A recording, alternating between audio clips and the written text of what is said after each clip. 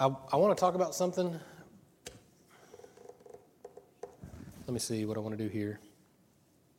Man, I've got something else. I've got something else I want to say, but it's going to really interrupt this, and it doesn't have anything to do with it, but I feel like the Lord needs somebody to hear it. And I'll try to be quick. All right. This doesn't have anything to do with this. This is just something I heard in worship, and maybe for just one individual, so I want to say it quick and move on, and you guys can take it. The Lord kept giving me the word, kept giving me the word discipline during worship. That's not a word I particularly like. Most people don't like the word discipline. But he kept reminding me what discipline was. Discipline is a correction. It's not a punishment for the past, but a correction for the future. It's trying to get you to a place that you really need to be. So when you hear discipline, don't get frustrated, because the Bible says that the Father disciplines His children. So God disciplines us in certain ways. Now, what I was hearing during worship, for me specifically too, is He especially with the last couple of weeks, with what's been going on with me and health and different things like that, He's realigning my mind with His heart, and that is a part of discipline. And so what He was doing is He was correcting the way that I was thinking. Does that make sense? Renewing my mind, basically. We talk about that all the time. But when it happens to you, it feels a lot more real, right? So for whoever that's for, don't be afraid of God's discipline. It's not scary. It's a loving Father trying to lead you in the correct direction. And it may come directly from Him through the Holy Spirit. It may come through a friend or whatever it is. Just don't be afraid of it. It's okay. It's not scary. It's something to get you in a better place. He is for you. Good? We good? That's it. That's all I got for that. All right. Cutting to my own time here. I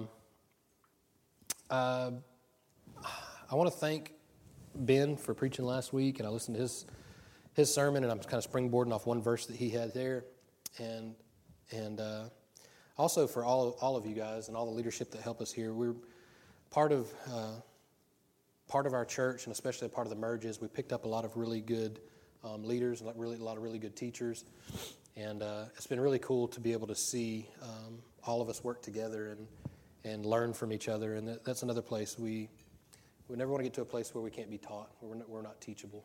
And I've really enjoyed kind of the back and forth.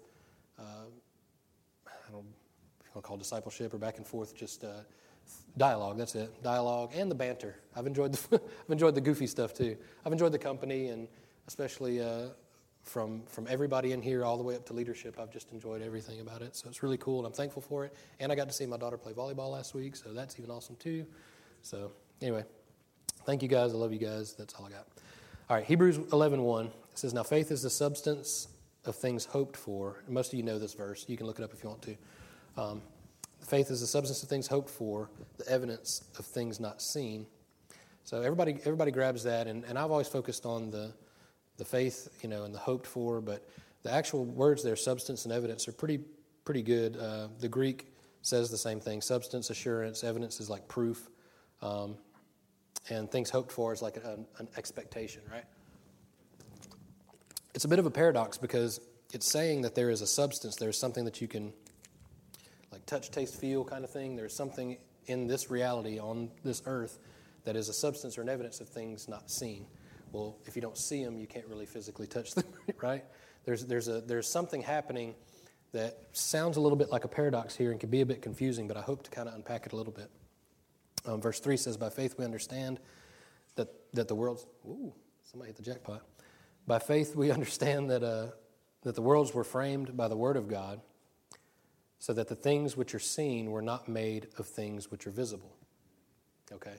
So there are things that we see, right? We see the chairs, we see the things that are around us, we see people. All these things were created.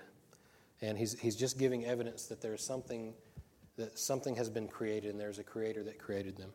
And the cool thing about this is when we begin to discover this and actually walk it out, we don't get as... I'll say we don't. We can still be led to that place sometimes, but the more we understand this, the less we are affected by our circumstances that are around us, right? When we begin to see that our provision, promotion, protection, all these things are not bound up in finances or careers or cars or houses or anything like that, we begin to see those things are bound up in Christ and Christ alone. We can begin to not be affected by all those things around us, and in turn affect the things that are around us.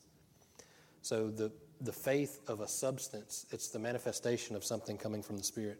So there is a spiritual realm and then there's a physical realm. We know this. When we walk in the physical realm, it's easy to get distracted by the physical realm, right? Flashy lights, social media, whatever. None of these things are bad, but it's easy to get distracted by those and forget that there's something else going on behind the scenes. For me, the correction that I was even talking about this morning, I had kind of got caught up in all of that. I was dealing with some physical things that are very much physical. I mean, I was hurting, things were going on. At the same time, there was something going on in the spirit. I was being attacked in the spirit. And that's not, I don't say that lightly. I don't run around saying, my tire's flat, oh, the devil's after me kind of thing. If my tires are bald and I need to change them 3 weeks ago. I'm not doing that. I'm just saying in certain instances, there are times when you are being attacked and I was being attacked. And since I've called it out, it's changed my whole perspective on things. It's because I'm seeing things from an unseen realm and it's affecting the seen realm. Listen, even biology will tell you this. They'll tell you that if you stress, you can have a heart attack or you can have ulcers. Now, they just want to tie it to things that they can quantify. But we know that there are things that we can't quantify fully that are Christ and that are in the Spirit that can actually affect us and change us. And there still is spiritual warfare, and there are things that we have to understand that go on in these places. And sometimes it takes, especially for us hard-headed people, it takes a few times to really get it. So I'll say that and leave that there. All right. I hear a lot of people talk about, and they try to tie these two together, that basically like the world is kind of going to hell in a handbasket deal. Like, Jesus is going to come back any day, and I'm not going to go too deep into that. Calm down. Jesus is going to come back any day because, it's getting really bad. It's getting really bad out there, And there's two problems with that. The first one is it's not really. If you just look, It's been much worse. And if you look at, we even looked at statistics, me and Brian were talking about this morning, and there are lots of things and that are way down, even like abortion rates are down, crime's down, the unemployment rate's down. There are a lot of things that have gotten better. If we're just looking at the physical realm, which we're not. I'm just saying, if you wanted to take that and run with it, you can't. But if you want to look at the spiritual realm, that's another issue. That's what I want to tackle here. The spiritual realm is not getting worse, it's getting better. The kingdom is advancing. The kingdom is advancing. I promise you. And the reason I know this, because the Bible tells me so, and also because there is a physical manifestation of it. You can begin to see it. It's kind of heaven crashing into earth all around us. And when you begin to see it, you begin to see it more. And I told y'all a couple weeks ago that I'm beginning to think, and Julie said all, and I'm beginning to think maybe all. And somebody else told me that after I said it a couple weeks ago. The older I get, the more I see that God's hand's in more things, and it's not just coincidences. And I mentioned something about somebody else, and they said the same thing. They're like, no, everything. It's in everything. I was like, well, maybe you're right.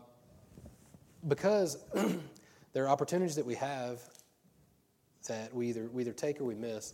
And it's not that it's based upon us, but it's things that we can see or not see. And we can choose to see or not see them. And we can choose to act or not act on them. When we prayed before service today, the Holy Spirit was telling me that His truth and His grace is the Holy Spirit is just the wind in our sails. That's what makes us not, apathetic, and that we can just lay back and, well, Christ has done it all. We don't need to do anything. No, we do. We've got lots of things to do. We've got lots of people that need us, that need what we have. And so I want to kind of get into the advancing, not decreasing kingdom, essentially. And so we're going to go to 2 Corinthians 4:1. And I'm going to read through all the way pretty far. 18, all the way to 18? Yeah. 2 Corinthians 4:1. And I'm in NIV, just because it's what I know. It's what I remember. Easier for me to read. Therefore, verse 1, therefore. And we're going to go back and see what the therefore is there for. I learned from Mark. When there's a therefore, you go back and see what the therefore is there for. We're going to go back. Just bear with me. We'll go back in just a minute. Therefore, since through God's mercy we have this ministry, we do not lose heart. Rather, we have renounced secret and shameful ways. We do not use deception, nor do we distort the word of God. On the contrary, by setting forth the truth plainly, we commend ourselves to everyone's conscience in the sight of God. And even if our gospel is veiled, it is veiled to those who are perishing. The God of this age has blinded the minds of unbelievers so that they cannot see the light of the gospel that displays the glory of Christ, who is the image of God. And we'll stop right there briefly. This is the being distracted by everything that's around us kind of thing.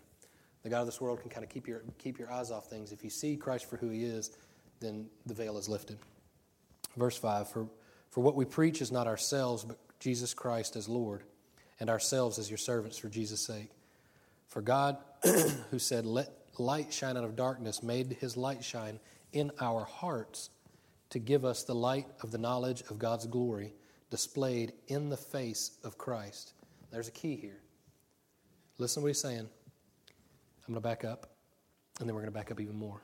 Verse 6, For God who said, let the light shine out of darkness, made the light shine in our hearts to give us the light of the knowledge of God's glory displayed in the face of Christ. All right, now we're going to go back and see what the therefore is there for, and then we'll come back and pick back up. We're going to jump back, if you want to jump back to 2 Corinthians 3:7. I'm going to try to bring all this together, so bear with me. 2 Corinthians 3:7 says, Now if the ministry that brought death, which was engraved in letters on stone, do you know what that is, the law? Came with glory so that the Israelites could not look steadily at the face of Moses because of its glory, transitory though it was, will not the ministry of the Spirit be even more glorious? If the ministry that brought condemnation was glorious, how much more glorious is the ministry that brings righteousness? Man, what a statement. I got to read that again. If the ministry that brought condemnation was glorious, how much more glorious is the ministry that brings righteousness? For what was glorious has no glory now in comparison to the surpassing glory. And if what was transitory came with glory, how much greater is the joy of that which lasts? Do you see? This is not passing away. Verse 12, Therefore, since we have such hope, we are very bold. We are not like Moses, who would put a veil over his face to prevent the Israelites from seeing the end of what was passing away. Y'all remember that? He would hide his face because he didn't want anybody to see that the light was beginning to fade, that glory was beginning to go away. It was decreasing, okay? But it says, what does it say right there? Therefore, since we have, in verse 12, since we have such a hope, we are very bold. We are not like Moses, who would put a veil over his face to prevent the Israelites from seeing the end of what was passing away. But their minds were made dull, for to this day the same veil remains when the old covenant is read. It has not been removed, because only in Christ is it taken away. Even to this day, when Moses is read, a veil covers their hearts. But whenever anyone turns to the Lord, the veil is taken away. Taken away. Now the Lord is the Spirit, and where the Spirit of the Lord is, there is bondage. Where the Spirit of the Lord is, there is freedom. And we all who with unveiled faces contemplate the Lord's glory are being transformed into his image with ever decreasing glory. What? Increasing, right? Ever increasing glory, which comes from the Lord who is Spirit. Listen, this thing's not going down, it's going up. It's not getting worse, it's getting better. This freedom thing really strikes me, especially in light of the... I keep talking about this video, and some of y'all are probably tired of hearing about it, but it was really good. And it caught me in a perfect time because it was a Sunday morning. I was missing you guys, and Ben posted it right before service. And there's just something about freedom, and it struck me as I was watching the video, and it was right before one of Trinity's games, and I just pulled off to the side and just started watching it. And if you haven't seen it, I reposted it too. It's really good. And it was a very hard question this guy asked. And he was asking about a guy that had shot another guy, and he was asking, he said, look, he said, if God is good, why didn't he stop that man from pulling the trigger? I mean, it's good. It's a hard question. Look, if you believe in God and you believe God is good and he's love, why didn't he stop the man from pulling the trigger? Why didn't he stop this from happening? And the guy's response was probably much better put together than I'm going to tell you. I'll try to paraphrase. But basically he said, look, if you're asking if because God is good and because God is love, why he didn't stop that, your question will self-destruct. Because without freedom, there is no love. If there's no freedom for us to make choices to love or not love, there is no love. Love doesn't exist. If you're just commanded to do things, then you just do them because that's what you're commanded to do. You have no choice. There is no love without choice. We all have choices that we make. you can't even ask that question. That's a self-refuting question. He went on to talk about in Eastern folklore, there's a story about a man who had a horse that ran off. His neighbor came over and said, bad luck, your horse ran off. He was like, what do I know about these things? The farmer said, what do I know about these things? The horse came back with a bunch of other horses with him. So his neighbor came over and said, what good luck. Your horse came back with a bunch of stallions. And the man said, what do I know about these things? So then his son goes to break the horses, and he falls off and breaks his leg. Neighbor comes over, what bad luck, your son broke his leg. He says, what do I know about these things? And then some gangsters come around to recruit the kids in the neighborhood, and they can't recruit the kid because he's not able-bodied because he has a broken leg. His neighbor says, what good luck, your kid's not joined the gang. And he says, what do I know about these things? The whole point was, in this little series of events, we saw snapshots, and the neighbor was judging for the snapshots and not the bigger picture. Brian and I had a discussion after some things that were going on with some friends of ours that were just really trying and had some hard questions, like, what prayers move God? A mother had lost her son, and she was crying out to God, and the question was, well, what if that doesn't move God, what will? And what we discovered was, who are we to say what moves God? I think they 100% moved God. All of our prayers move God. Just because it doesn't happen in the way that we think it should happen, we think that it doesn't move God's heart, but it certainly does, because we've seen the results of that even within our church. We've seen God move even in the midst of tragedy and make things a lot better for us. I mean, we've seen lots of different variations of this. We've seen God move in ways that we did expect, and it was even better, right? So God doesn't run on our tracks, right? He's not a spiritual vending machine, and we go, okay, put in my 50 cents of prayer, and now you give me my Dr. Pepper. That's not how it works. Prayer is aligning ourselves with what God's doing. Amen. It's His realm. It's His realm that's ever increasing, not ours. That's right. Amen. We got to get on His train. We got to get on His tracks, right? Doesn't that make more sense? Listen, when you're walking, this is what I love. This is what I love about Jesus. Many things I love about Jesus. This is one. I love that Jesus walked with people. It doesn't seem like much, but He walked around with people. He sat down and ate with people. He reclined with people. He washed people's feet. He gave godly characteristics.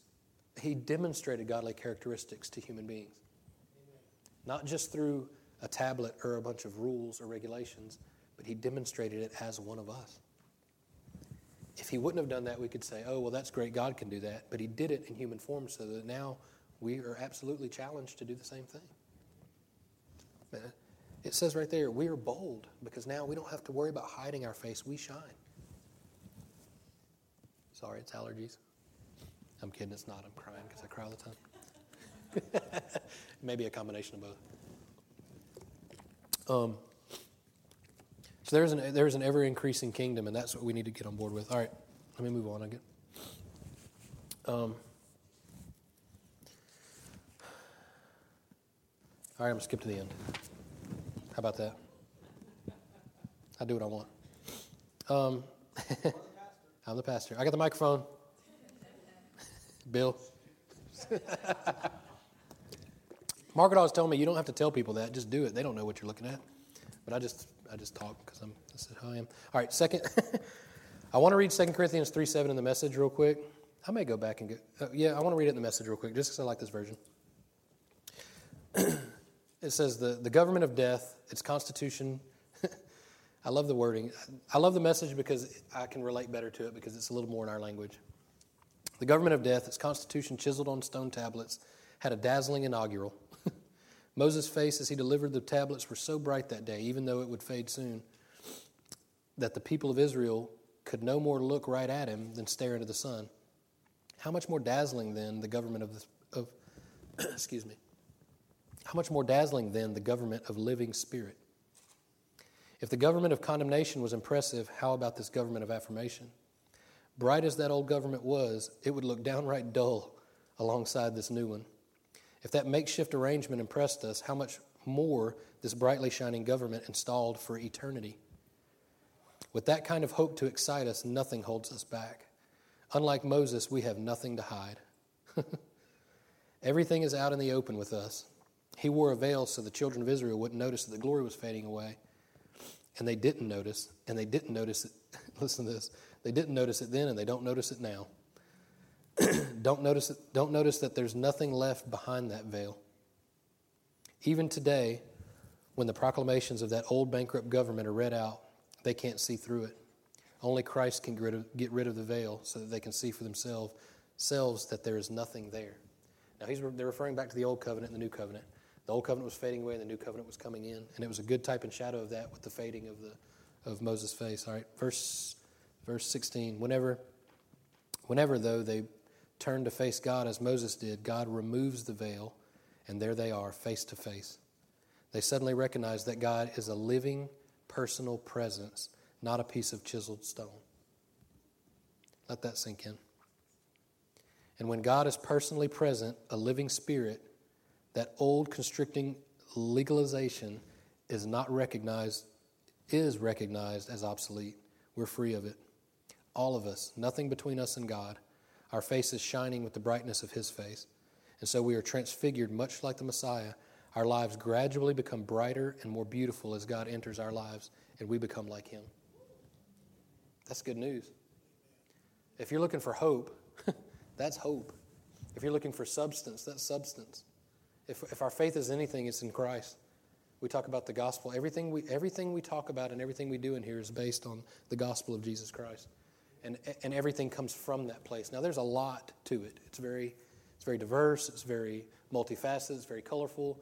Lots of different personalities, lots of different styles. All that's fine, and none of us have a problem with that. But it has to come from that place. It has to come from Christ. He is what unveiled. It says it so clearly in many translations.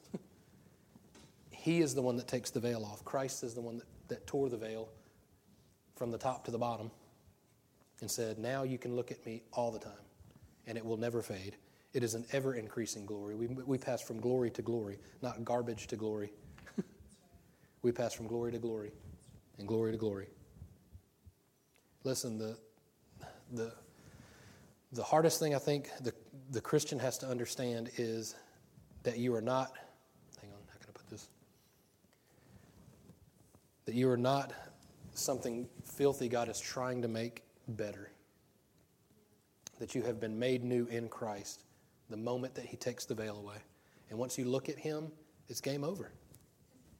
I mean, I don't know what else to tell you. I tried for almost a year, maybe a little over a year, to try to debate with my atheist friend to look at things objectively. I tried really hard. I was miserable. You talk about miserable? I was miserable. But I wanted to take a step back. Okay, what if I've been duped, right? What if all this is a sham? Let me take a step back, and I want to look at things objectively because I feel like I'm fairly intelligent. Let me look at it from your perspective. And I tried really hard, but I can't. I couldn't. I mean, I wanted to relate to Him, and I wanted to help Him understand, but at the same time, I can't look through any other lenses ever again. I tried hard, and it didn't work. Now, not to say you can't look at some things objectively, but not this. Life is different after Christ. It just is. And it is ever increasing, not decreasing. And you don't have to hide your face anymore. And we've put off the shame and guilt of our old nature, and we have a brand new nature. And that's the truth about you. If you know Christ, the veil has been lifted, and that's it. That's all I got. All right. Hey, I finished early. Probably because I skipped half of it. Well, yeah, we got a few more minutes. Y'all got any questions? Or what? Hey, no. Yeah, you got something. But Brian had something when we were in there. Remember what you were talking about? Or did I already say it? Okay, I already said it. Go ahead. I stole it. It was glory to glory, wasn't it? It was the scripture I was reminded of, and it's actually in Isaiah, but it talks about the prophecy of Jesus coming, and it talks about how there'll be no end to the increase of His government or of His peace. Mm-hmm. But the beautiful thing right before it says, and this is about Jesus coming, it says, a child has been born for us. It didn't say to us, it said for us. The gift of a son for us. Yeah. He will take over the running of the world, and His name will be Amazing Counselor, Strong God, Eternal Father, Prince of Wholeness. His ruling authority will grow, and this is His kingdom, and there will be no limits to the wholeness that He brings. Wow. And it says He's going to put His kingdom on a firm footing, and He's going to keep it going with fair dealing and right living. That's righteousness, beginning now and lasting forever. The zeal of the God of the angel armies will do this for us. That's awesome. What I love about that is it's now and forever. The same way it talks about here, it says today and for eternity. Listen, the glory that we experience is available to you now. This has been a common misconception that I had, is I got to wait till I go to heaven to experience any of this glory. No, it's for now too. The kingdom is here now. And it's increasing, and it's for eternity. So you're not investing in a temporary kingdom. You are not investing in a temporary kingdom. You're investing in an eternal kingdom that goes on forever and ever and ever. That's good news. That is hopeful. That is when you get frustrated and depressed when you see bad things happen. And because of technology, it's easy for us to see lots of bad things happening because now we can see it like that. We can see all kinds of things. It just depends on what our news feed looks like. Just depends on anything, and everybody's got an opinion now, and everybody's got a platform with social media, so you got lots of opinions and lots of different things like that, but anyway, I digress. Anybody else? What else? Somebody got something? Last week when we were in the office, you weren't here, and it was Fred Dreyer. We were sitting around talking with him, and he said something, and you kind of mentioned it. I was going to put it on Facebook, but when you mentioned it today, I felt like the Lord wanted me to say. You had said that you enjoyed having the leadership from Gospel Life come over because it added and, different teachers. And when we were sitting around the office, Fred was saying that he had never seen leadership be able to meld together and work together the way that you guys do. So I just say that was kind of a testament of Justin, especially Justin, with him being the head, and then Buddy and Ben as well. But I just thought that was neat, and it's like kind of an encouragement for thank others. you, yeah. And something to hear. But it was neat that Fred had observed that and noticed that, and it was kind of, I've been thinking about that all week, and just how it's been neat to watch y'all three, and there's no egos and anything like that. I probably butchered what Fred said, but it was just neat listening to what he said. And I've told other people and other pastors too, and their minds are blown. They're like, that just doesn't happen. Yeah, Paul White said it, and yeah. We're like, okay, we're not sure. Yeah. But even I've talked to other pastors in the city and other pastors that I know out of town too, and they're like, that just doesn't happen. We don't see that happen very often. And so I think it is a testament to all of us collectively, not just leadership, but you guys as a church, to letting love lead. And ultimately, when the substance that we look for and the substance that comes, the evidence that comes from us is love. Ultimately, the foreground of everything that we do comes from a place, and it's not that we're trying really hard to be humble. No one needs to try really hard to be humble. You express in love everything you feel. That may be disagreements, right? That may be agreements. That may be ideas, whatever it is, but they're expressed in love because you care about the people more than you care about your agenda, right? That's what Jesus did. Jesus knew he had something to do, but he loved the people and cared about the people and took the time to actually minister to them and talk to them and eat with them and care for them. So there's an absolute, and I think that's the only way that this has even worked, is that we've seen it that way. It doesn't work if we're all trying to jockey for position or trying to outdo each other. That would never work. Yeah. It seems from the outside that it's not about any of you. It's Right. just about him. And it's because when Jesus was here, it was the same thing. Yeah. It wasn't at all about him. He kept saying, it's about my Father. Yeah. And it's the same thing. You guys aren't, that's really cool. Yeah. That you guys can do that. And it was the same way with the disciples. They were always arguing and bickering. He's like, what are y'all worried about? I'm right here. We continue to come back to the theme of the byproducts of the life that we have. Well, if you read 1 Corinthians 13, humility is one of those byproducts of walking in love. Amen. So that's our personality is being shaped by the love of the Spirit of God to have these things like deferring and honoring. It's like we don't have to teach that as a separate topic. It's a byproduct of the love walk that we intentionally have here. Yeah, and what's funny too is even using some of those key words that unfortunately some of us have been in ministry long enough to be frustrated or jaded by certain terminologies from our denominational background, and they've been used and abused, and when you hear those words you're just like, like honoring and different things like that. But we genuinely are, and we want to honor one another. And it's funny that, just like you said, it's the result of we're not trying to, I'm trying not to get too detailed here. But there was a time when there was a more direct approach to, we need to be doing these things, and that never worked. but now we are naturally doing these things and it works. Does that make sense? Trying to be too specific. In so doing, yeah, exactly. When love is the forefront, and we've talked about that even when we would discuss different manifestations of the Holy Spirit. If you want to call something we're going to call that love. If you want to single it out, it's going to be love. There may be others, that's fine, but love is the one. That's the one that's umbrella over all of them. And if you're not operating from that one, then you're a resounding gong, or you're, whatever terminology you have. If it's not from Christ and not demonstrated in love, serve if you want, cook if you want, pray if you want, but if it's not coming from love, All right. We need to pray for Mike before he leaves. Yes. Mike is above you all in many different ways. No, he's in the sound booth, so if you'll just stretch your hands out towards Mike, we just want to pray for him in his trip. Father, we just thank you for Mike, Lord. Personally, just as we've gotten to know the Birches as friends and friends of the family, and then as family, really as family, and our church family, Lord, not only have they encouraged us as for me and Tracy, but as a church as well, but they've also stepped in and really just helped with sound and different things, and just given of themselves completely in love, and we just appreciate them so much.